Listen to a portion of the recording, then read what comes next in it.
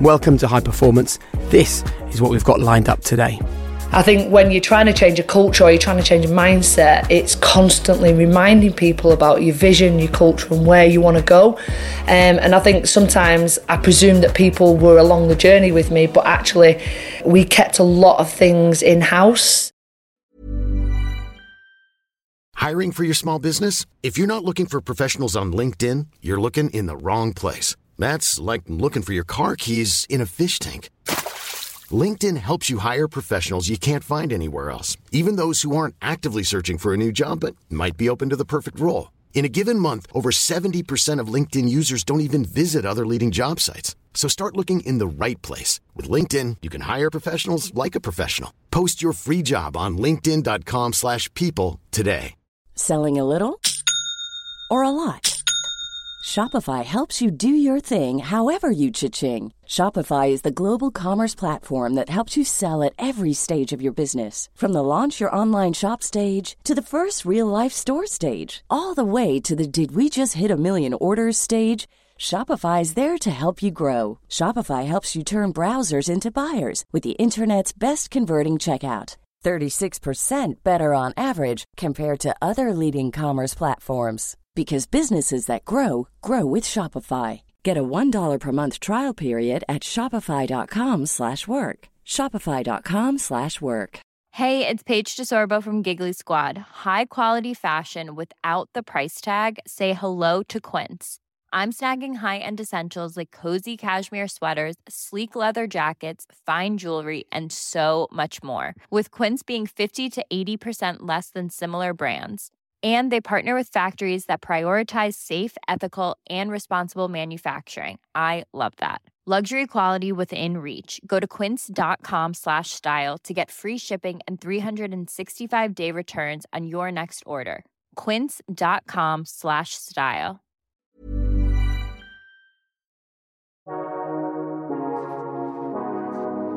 Hi there, I'm Jake Humphrey and you're listening to High Performance, the podcast that delves into the minds of some of the most successful athletes, visionaries, entrepreneurs and artists on the planet and aims to unlock the very secrets of their success. And look, you can't do a job like this on your own. So thankfully, Damien Hughes, professor, lecturer, author, super brain, is alongside me. You're excited about today's chat, aren't you? Yeah, I'm very excited. I think our guest today has done something that only a rare few people do, made the transition from being an elite athlete to being an elite coach. And I think there's so much that we can learn from it. Let's do it then and dive into a conversation about living a high-performance life with someone who comes actually from a sporting dynasty. Her dad was a professional cricketer, her brothers, both professional international footballers, yet it's our guest whose dedication and talent delivered one of our nation's most iconic sporting triumphs, one that broke records and absolutely moved the dial for the sport that she played and the sport that she loves. So welcome to High Performance, Tracey Neville. Thank you. Nice to have you with us. Let's start with the emotion actually of that remarkable, heart-stopping Commonwealth Games win for England's Roses, which is the greatest netball triumph our country's ever had. And it's a sport that is so often in the shadows, finally gets its moment in the sun. You were leading that team. So what do you look back on and reflect with hindsight that was the secret to that success? Having played, obviously, England netball and been part of the system since I was 16, I think when that last shot went in and that goal-winning moment, I think at first it was the athlete come out in me and thought, this is a dream come true for an athlete. From someone who has been watching the best of the best take gold medals away repeatedly over a 20-year period and always been in that third and fourth playoff where we're expected to win, expected to lose. From a coach's point of view, it was a different feeling. It was a relief because it had been a really tough 3 years leading up to that. But more importantly, it was part of history. And I was just so enamoured to be part of a history, to be part of something that England netball had been striving for and over so many years, and so many coaches had inputted to that, so many players, and it felt good to be in that spotlight, in that moment, and part of that history of the sport. And particularly we say about taking a sport on, you don't just look at a sport from that moment when we win the gold medal. We looked at, what the impact it had after, and even as a governing body, I don't think we expected the legacy that was left and was created, that obviously created the momentum of netball moving forward. And what was your biggest bit of learning from that? Because as you've alluded to there, we were kind of serial also-rans, weren't we, in the netball world for years. So you went about changing mindsets and changing expectations. What was it that you did? I want sort of people listening to this that aren't involved in sport to be able to apply the kind of thinking to the world that they're in. So what were the big learnings for you that we could all do in our own lives? It's easy for me to sit here as an head coach and say that I was part of that, but there was a huge team around me who contributed to that. And I remember stalking Damien at a conference one day, listening to one of his books, and I was actually in serious trouble at the time. And you never think as a coach that you always think of the glory. You only ever see the shop window. You never see what's actually, as you open the door, the troubles and the torments that you go into to try and move a sport on or change the mindset, what's happening in that sport. I think the first thing that I really wanted to do, and I remember discussing this with Damien over a cup of coffee in Manchester, was I wanted to try and professionalise the sport. I wanted to change the thinking of the sport, because I'd sit down so many times and I bring back the knowledge of an athlete about where we used to get asked, obviously funding from UK Sport, where they tried to make professional athletes, but there was still that mindset that we were never going to get a future within netball. We never were going to grow up as females wanting to be sports stars, because they almost said there was no future in it. You know, there was more future in education, in being a doctor, in being a lawyer. And I think that was the mindset I really wanted to create, that actually one size doesn't fit all.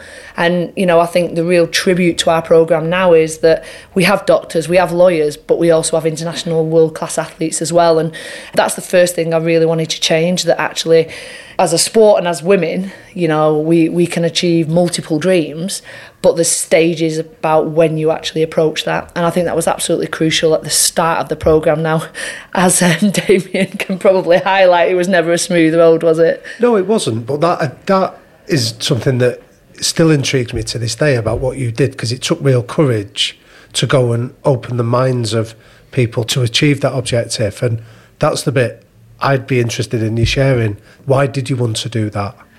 You think about a little girl who grows up looking, and sport was always sport in our household. It was never female or male sport. And it was only probably about the age of 14 that I started to see what a dream of being a football star looked like, or a dream of being an athlete looked like, and being able to progress in that particular field. And obviously having the highlights of people like Philip, Gary, and surrounded by Manchester United through that particular, what I saw was that actually to move a sport on, you have to be invested in it, you have to be passionate about it, and it has to take up your daily life and your daily being. That's all you need to think about. I think when you're trying to change a culture or you're trying to change a mindset, it's constantly reminding people about your vision, your culture, and where you want to go. And I think sometimes I presume that people were along the journey with me, but actually we kept a lot of things in-house. Right. So you were telling them what you wanted them to do, but you weren't telling them why you wanted them to do it. Yeah, exactly. So, you know, the vision was I wanted to make a professional programme, but, you know, we'd heard for over, 20 years that England netball wanted to win a gold medal, but we'd never been told, you know, how we were going to get there, where we were going to progress to, what our targets were within it. And I think that was probably one of the biggest learnings. And I remember when we decided to turn into a professional programme, and there were probably 3 people involved in this. There was me, my performance director, and my CEO. And we basically just sent out contracts to the athletes and expected them to sign it. And that's not how it works. You know, nobody puts a signature on a piece of paper unless they know what they're signing up for.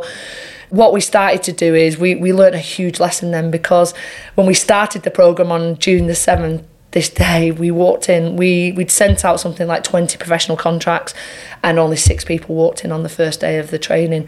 But what I learned over that particular time was that as long as I had the support of the people around me, that was the board, the organisation, I knew then I had the confidence to progress things forward. And it sounds really easy, but it was probably one of the most difficult times of my career.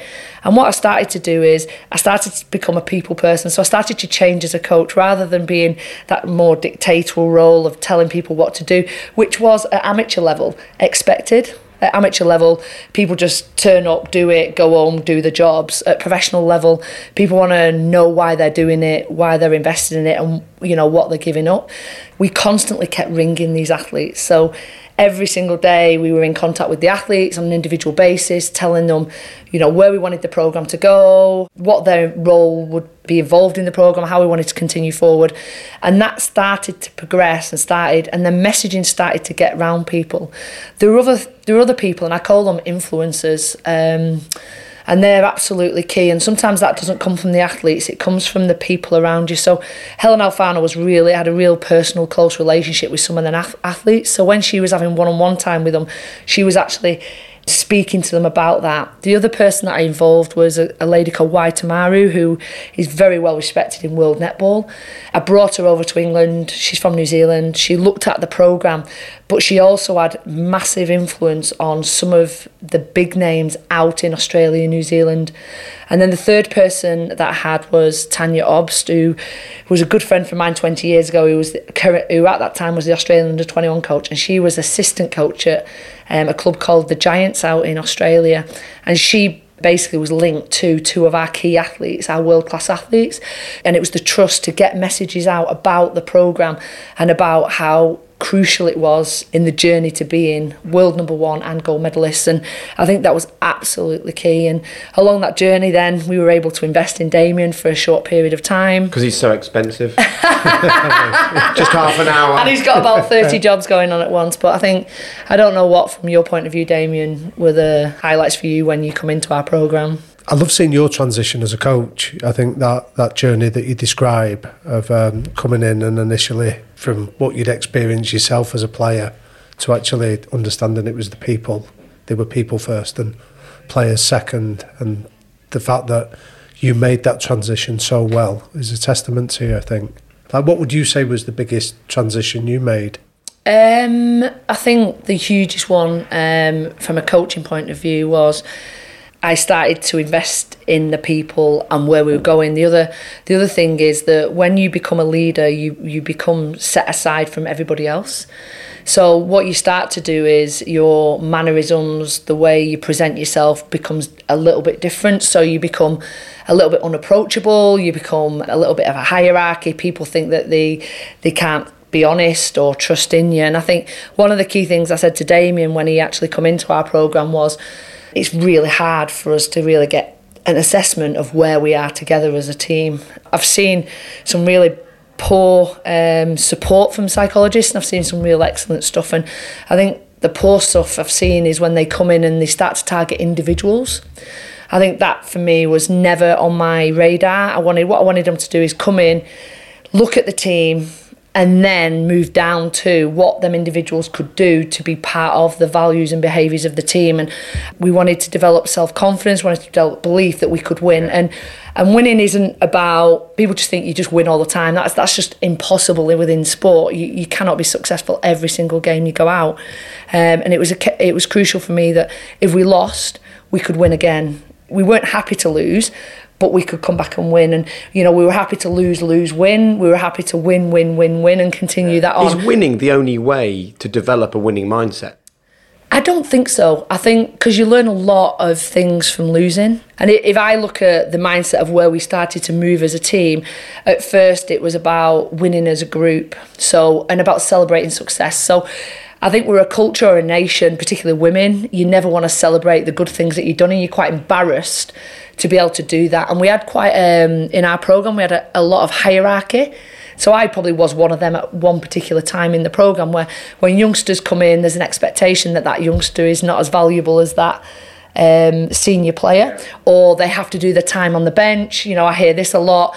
You have to wait for your chance. You have to do that. For me, there's no waiting, because at some point someone is going to succeed or flourish. And for us, it was about succession planning. So it was about trying to understand the value of every single member of our team. And the way we started to do that was in meetings. First of all, the first meeting we started to congress towards was, why are we here? Because I've been in a room where there's people who've wanted to win a medal and there's people who are just there for the money. We sat in this room as staff, players, and we were really honest about why we were here, why we were doing netball, where we wanted to go, blah, blah, blah. And it wasn't just saying about winning a gold medal. You know, I say this, if we had the ball in the dying seconds of this match to win a gold medal, would we be a team that people would perceive we'd get that shot in. Are we the best attacking team in the country, in the world? Is that what costs to be world class? People say you've got to be fitter, you've got to be faster. Are we perceived as the best attacking team in the world? Because that's what we deem as world class. And I remember the girls saying, no, we're not. And I said, well, what can we do within ourselves to make us the best attacking team? Because at the end of the day, we have 50% possession, so we have to be the best attacking team to win a gold medal.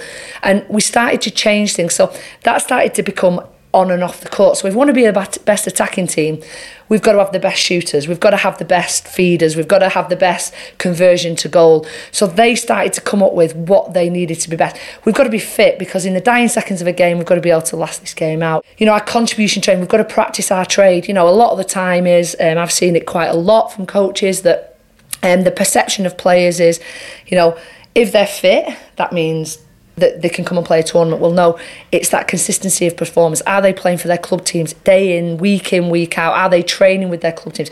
Because players that are not doing that are going to be no good to you at a World Cup, because it's the robustness, it's the clarity of that. So it started to go around, you know, what do we perceive as a world-class team? And not looking at Australia, New Zealand, it's do they perceive us like that? At the moment, it believes that we're going to lose. You know, so, you know, what's the perception of that? And then we started When you first arrived, was that what it was like? Did you feel like in the dying moments of a game, with your first couple of months in charge of England netball, the perception is, they'll lose this? Yeah, it was worse than that. I think the perception, I remember going out in a game and I knew as soon as we'd made 3 mistakes, we were going to lose this game by 20 to 30 goals against the world's best. This is when I was a coach. Right. As a player, I've been in a changing where a coach has gone, we need to win today to sustain funding. That was our incentive. For me, that was never an incentive. You know, everything, it was a noose round your neck. It was a very fixed mindset. We're working towards that next 4 years to win a gold medal. For me, it was, I'm always going to be in netball. So it was, let's work to World Cup and beyond. So how are we going to develop the next stage of girls? Well, that means that we don't always have our world-class players in the programme. We work on our pathway, we give them opportunities.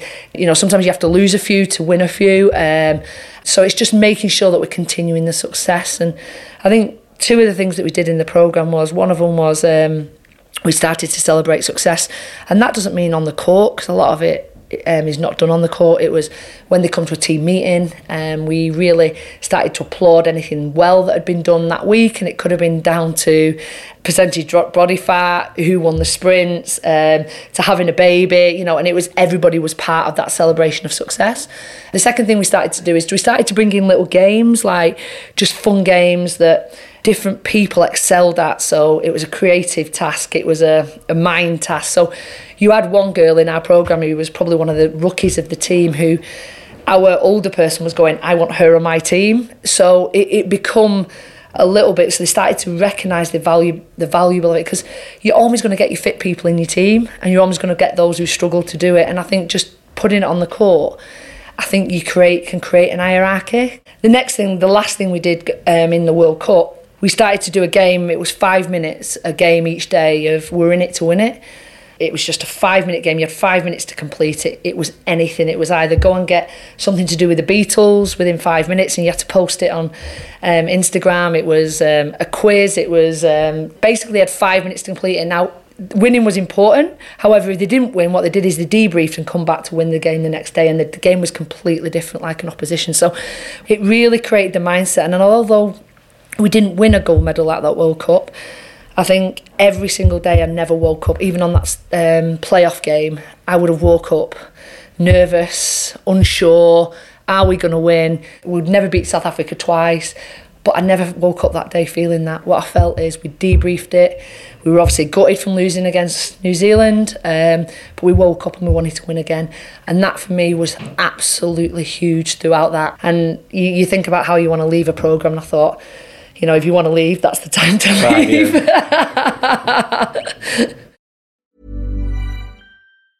Hey, I'm Ryan Reynolds. Recently, I asked Mint Mobile's legal team if big wireless companies are allowed to raise prices due to inflation. They said yes. And then when I asked if raising prices technically violates those onerous 2-year contracts, they said, what the f*** are you talking about, you insane Hollywood ass f- So to recap, we're cutting the price of Mint Unlimited from $30 a month to just $15 a month. Give it a try at mintmobile.com/switch. $45 up front for 3 months plus taxes and fees. Promo rate for new customers for limited time. Unlimited more than 40 gigabytes per month. Slows full terms at mintmobile.com. I'm Sandra, and I'm just the professional your small business was looking for. But you didn't hire me because you didn't use LinkedIn Jobs. LinkedIn has professionals you can't find anywhere else, including those who aren't actively looking for a new job, but might be open to the perfect role, like me. In a given month, over 70% of LinkedIn users don't visit other leading job sites. So if you're not looking on LinkedIn, you'll miss out on great candidates like Sandra. Start hiring professionals like a professional. Post your free job on linkedin.com/people today. Even when we're on a budget, we still deserve nice things. Quince is a place to scoop up stunning high-end goods for 50 to 80% less than similar brands. They have buttery soft cashmere sweaters starting at $50, luxurious Italian leather bags, and so much more. Plus, Quince only works with factories that use safe, ethical, and responsible manufacturing. Get the high-end goods you'll love without the high price tag with Quince.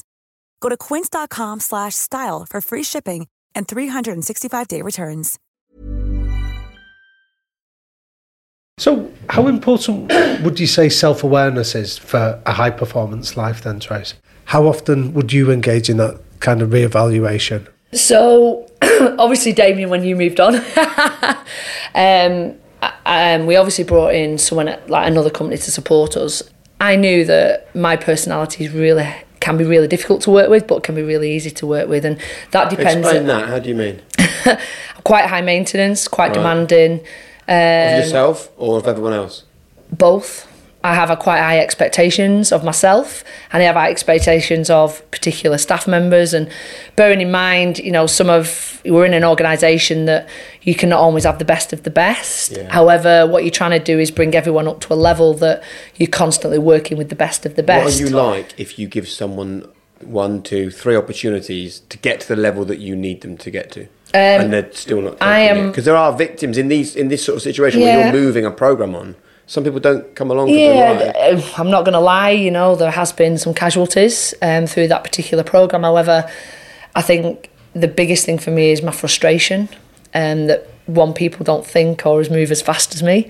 I think that's one of the pluses of me being the head coach of England. I'm a decision maker, and we move forward with that particular decision. The other thing, which can create quite a tense environment, particularly if you get me in points where I haven't got that sensitive side. I'm not sat around a dinner table with you. I'm at a Commonwealth Games or a competition where my answers become very blunt, very to the point. I think that can create a lot of distress within a particular staff group. So what I started to do is I started to work with someone on my self-awareness. So he basically assessed me in sessions, assessed the staff around me. We started to try and understand how we are and how we work. So I'll give you a clear example. I had a particular staff member who relied on me giving her confidence by saying thank you, or that constant conversation, or that constant speaking, or she wanted to be near me. And that can be quite frustrating in a performance environment when you're living together. And he basically advised me that some of these staff want time with you. They want an opportunity to be able to put their thoughts forward. So what he said is he said about creating time for people. So he said, what you can then say is, instead of getting frustrated yourself or creating anxiety in another staff member, you can put meetings within your programme. So you can revert them to that particular meeting. So, for example, I could say, we have a staff meeting or a coaches meeting or a medical meeting in today. Could you bring that to the medical meeting? Because that's a really good point. And then I could end that conversation straight away. So that really helped me manage my time. I think the other thing was that I lost a little bit of my personality. What you start to do is you start to come in as a hierarchy. You go in, I'm delivering, I'm going.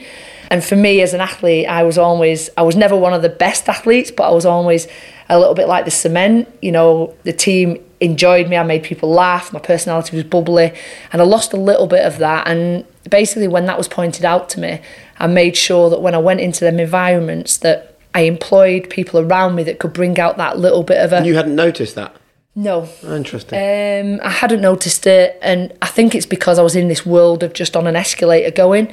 I have been in a changing room where I've probably created more anxiety by my body language or my speech that's going forward. So it actually enabled me to laugh at myself and players to obviously joke with me as well, because I think there's a seriousness within an environment, but there has to be a lot of fun and enjoyment, and that is something that our girls really worked on. So there was a lot about myself that I particularly learned. I'm not going to say. Some of it I still need. It's good self-reflection. I think it's more of other people's reflection.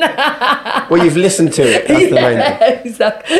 One of the key themes that has come out in your answer there, Trace, has been very much around the sense of kindness and a bit of humanity and treating people with respect and discretion. How important is that in high-performing cultures? It's huge, and you know, I think sometimes when you get one of these head coaches role, you forget how you've been brought up. And I come in 6 weeks before World Cup. One of my good friends had been removed from the role, so there was a lot of anxiety within that, and instantly you're on the back foot trying to prove yourself or trying to win an environment over, and you've got a very short period to do it in a very pressured environment. And I remember going through this particular programme that it got to a point where you were always constantly making the decisions, so you always become the bad person, or you always become the person that people don't like, or you know, you've got the careers in the hand. And what I started to do then is I started to bring in quite key members of an athlete group, key members of staff, where, you know, these decisions were not always made from me, and that I was able to speak these decisions out. Although I had an opinion in my mind, it felt that if I spoke them out to these people, I then got another side to the story. I got another outlook from different areas, and it enabled me then to make an informed decision on that particular scenario. And what it did is, it then, within the group, it felt that every decision I made, whether I changed the captain, whether I did a selection decision, whether I made a decision on the particular programme, it felt that every single person supported me within it. Did it always have to be your decision though, ultimately? Yeah, 100%. I've been in an environment where there's been 12 people around at a table, everyone's got an opinion, and then you come away with no decision made. And I think one thing I'm really clear on is I'm willing to listen. It doesn't mean to say I have to agree with you, but a decision has to be made ultimately, and that is one thing I was really strong of within our programme, was that the decision that was made around the table was the decision that everyone had to walk out the room and support. You see it in the past where you see bad cultures or bad environments, and I've been in one of them while I've been in the England programme, where particular staff members have been putting into athletes about they didn't agree with particular decisions. Then you start to create a little bit of like friction through your group, and you feel like no one's buying into stuff. So now I'm really clear. The other thing is about transparency. And I feel that within the Roses, a lot of management feel that by not telling people information protects them. And I've learned in the environment, actually, by telling them the information, they feel well armed to go into battle or go into war. What about people that are brilliant athletes or in any other walk of life, are brilliant at their job, but they are also not the kind of people that can take that brutal honesty? I've had a lot of wars through this particular job. You know, a lot of athletes who have not liked the values and behaviours of the programme. You're in an environment where I think real central values and behaviours are really important, and you feel that, you know, there could be a world-class athlete who doesn't agree with my decision. However, they conform with the decisions of the other 11 teammates that they have, and that was absolutely important. So if I take an example, we had a world-class player once who was making a real poor decision in respect to coming into a competition. And basically for me, my decision was that she had to come into this competition. And then it becomes a real personal thing between me and the athlete. So what I did is I took it to the leadership group and said, what are the values of this team? What are the behaviours? What is your expectation of this particular player? And what you did is you got a view then of what they thought of that particular player. And then they made a decision on it. And they basically said, you know, that is not a decision that conforms with the team. And what happens is then you can then be supported. What you're describing there is textbook about you removing ambiguity from the culture so everyone knows where they stand and what's expected. What would you say were the trademark behaviours of a high-performing culture that you developed with the Roses? What we started to do, and we started it with you, Damien, we come up with, I think the team come up with 3 words that they wanted. That was the initial stages. We started to develop our own words within that. And one of the important things within that was they wanted fun. They wanted to have fun together. So we had to make changes within the programme. We had to make things where they felt that they were doing that throughout. And that could have been a 5-minute fun together, or it could have been a whole day fun together. They were able to believe in that. So we used to have the captain or a leadership member of the team at every staff meeting actually speaking some of them behaviours out. So they acted them out, they showed examples of where people had done it, they started to measure each other on them examples. And I think one of the things that, it's like rules of netball, you know, if I'm taking a ball down the court and I step 3 times, I've done footwork. It's a clear rule within the sport that you know you're going to get penalised for. Likewise, within our player group, what they started to do is, you know, if people were, you know, bringing the group down, not having fun, not joining in, they could actually say something to that person because that was one of their behaviours. Right. And that was absolutely crucial within our environment, because it's hard to say to someone you're being miserable, you're really bringing the negativity down of the group. It's really hard to do that. So what it used to do, it used to be a team thing. Like, you know, one of our things is fun together. So you have to make an effort here, even if you're having a bad day. Do you personally have to be careful about being constantly intense? Because if you are constantly intense, it no longer has an impact. They go, oh, there's Tracey being intense again. And you almost have to get your own balance right so that people know when you are deadly serious and you are having a conversation that you really want them to listen to, and maybe when you're just trying to improve the mood of the group, you know, working at different levels personally, which maybe, I don't know, I sense it might be tricky for you because you're either 100% or you're not, you know? Yeah. Is that fair? Yeah, totally fair. It's hard as a head coach not to work at 100%, but that is where these values and behaviours come in, because you start to understand what you like when you're under pressure. And one of my things was I needed space to see my family or to go to the gym.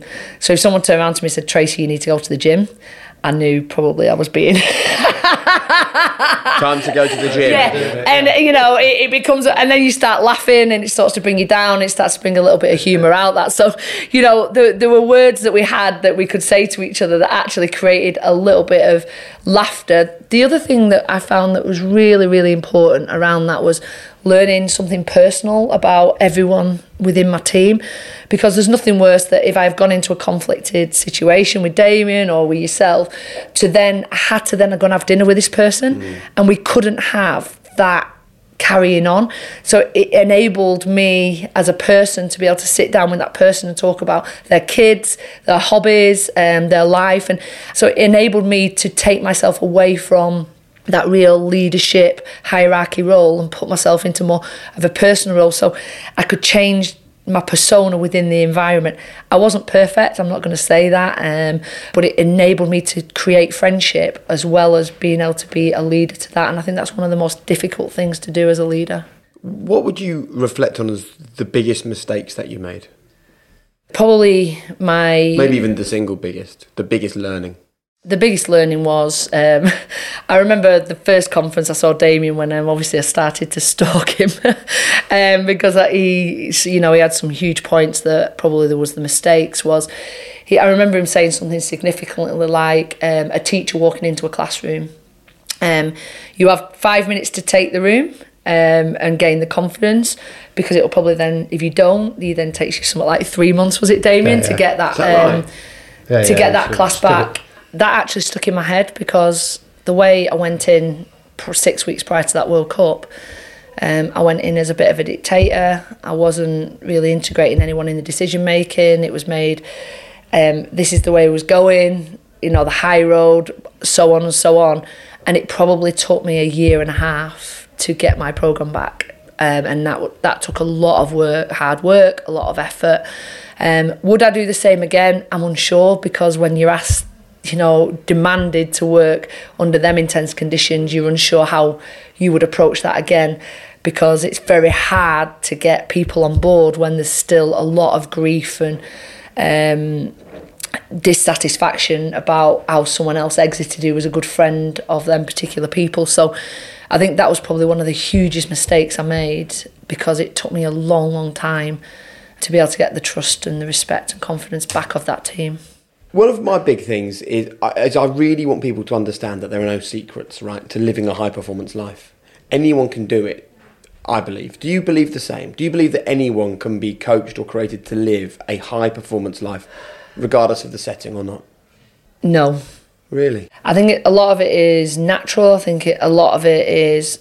I think we're developed as people to have a role in life, and that role in life is, I don't think, suited to everyone. So if I think about the head coach or a senior coach member, that, you know, you become, you know, you have to be willing to be very isolated, to become, you know, a decision maker, to become someone who is happy to face conflict, who's happy to deal with conflict, who's happy to take something forward, to have disagreements, who's happy to go through a real difficult PowerPoint and be able to pick themselves up from that.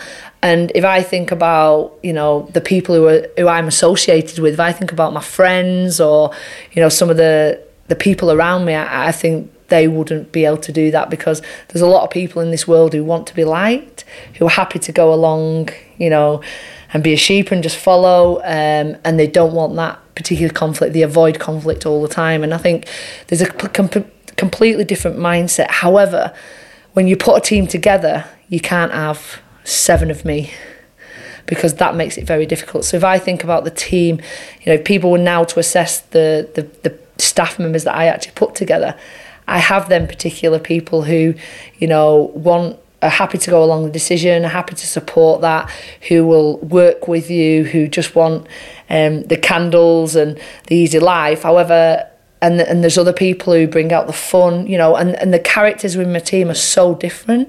And I think sometimes you can make a mistake about when you put a team together, that actually it's not the best team. And I think that sometimes is really important. So then people have the themes in life, but to be an absolute out-and-out leader, I think you need to have a certain character and a persona about you. I think you're right. I think when you talk about it from a cultural point of view, not everybody can be the leader. No. Somebody's got to set the standards. Yeah, I think that everyone can improve their mindset. I have a real issue with the victim mentality. Yeah. Right? And, you know, there are things that have happened to all of us in our lives that we're not responsible for. You know, if your wife or husband leaves you, that's not your responsibility necessarily, but it's it's not your fault, but it's your responsibility to deal with it. Or if you're bullied at school, it's not your fault, but it's still your responsibility to deal with it. If you have an injury and your career gets cut short, it's not your fault, but it's still your responsibility. Do you know what I mean? That's one of my real sort of... I think if I think about leadership, I think about the question that you asked as well, in respect to that, I think one thing I learned through the Roses is you can create leaders under leaders. And I think one of the mistakes that we make is we don't progress the leader with where the programme's going. So if I think about my particular programme, I had 4 captains through that 5-year cycle I was in post. Now, for someone, that would look like I'm not a decision maker, or I'm constantly changing my decision. I had to move the programme forward, and it was which particular leader was able to progress that programme. So that could have been the off-court one. So I had a great off-court captain, although she wasn't maybe a key starting 7 player, or, you know, someone was, you know, she wasn't on the court all the time. What she did is she progressed my programme off the court.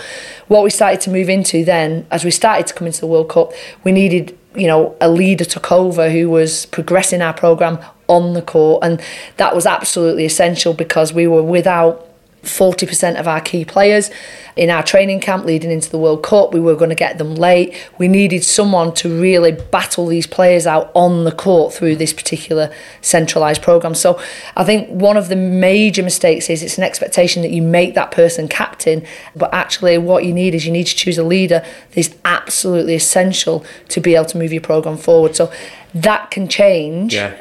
Through that, it's almost like your job gets harder the more successful you are. You're having to make bigger decisions, disappoint people more. And you've got to be a lot more adaptable. But you have to create that situation. I think sometimes, like, a leader just sporadic. You know, I've made a mistake where I've just suddenly made a leader, and then I've realised it's actually been the complete wrong decision.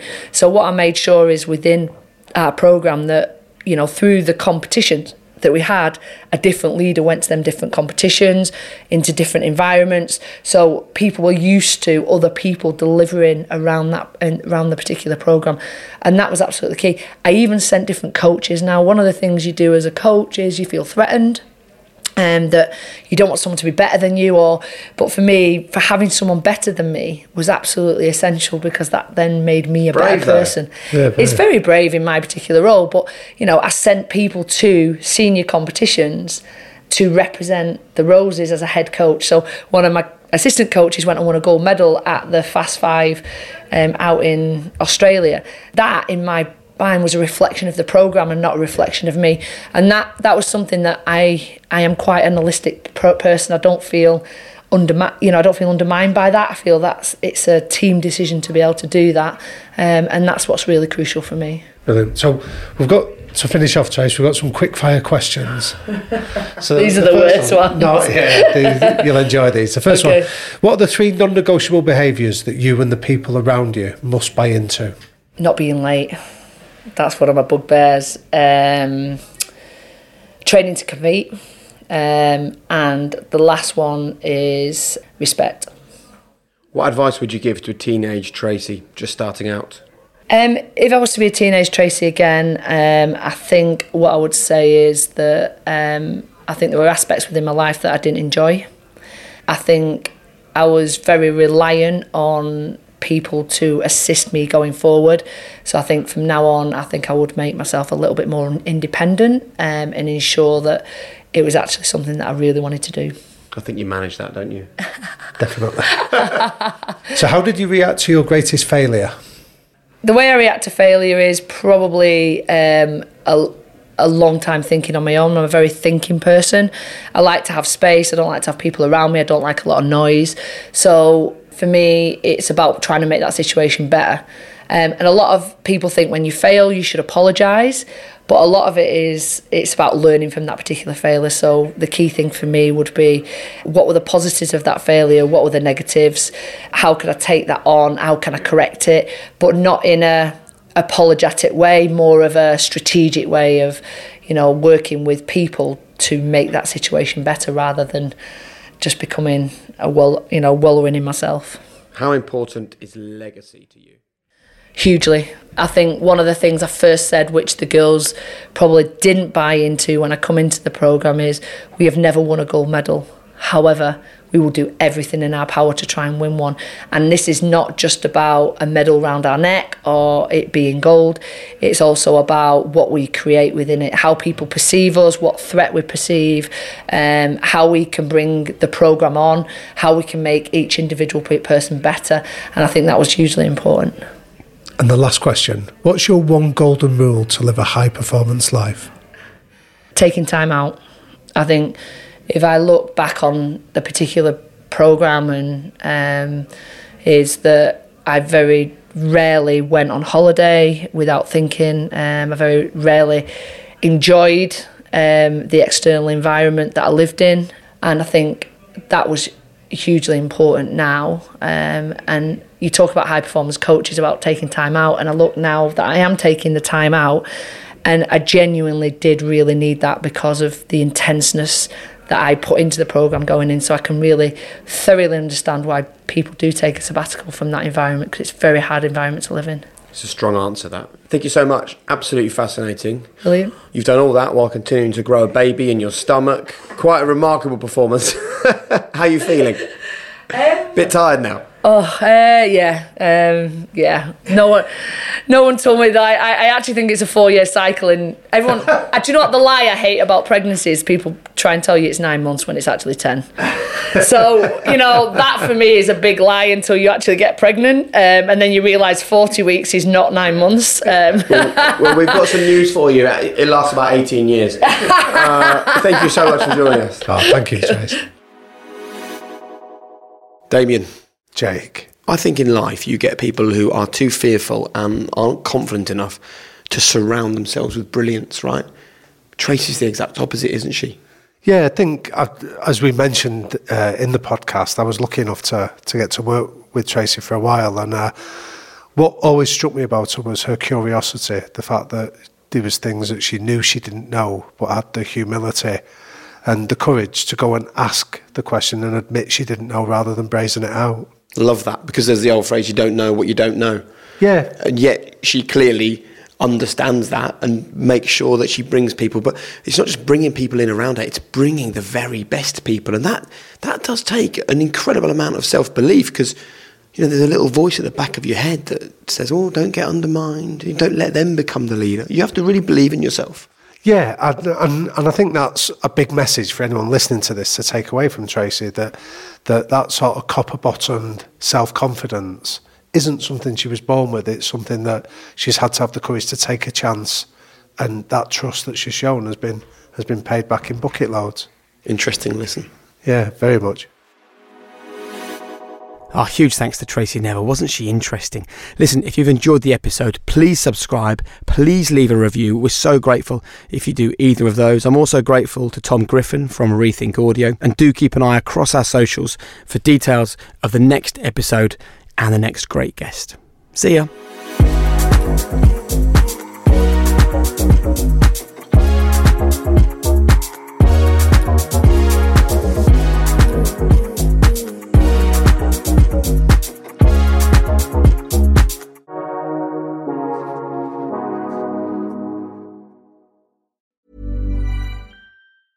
Even when we're on a budget, we still deserve nice things. Quince is a place to scoop up stunning high-end goods for 50 to 80% less than similar brands. They have buttery soft cashmere sweaters starting at $50, luxurious Italian leather bags, and so much more. Plus, Quince only works with factories that use safe, ethical, and responsible manufacturing. Get the high-end goods you'll love without the high price tag with Quince. Go to quince.com/style for free shipping and 365-day returns.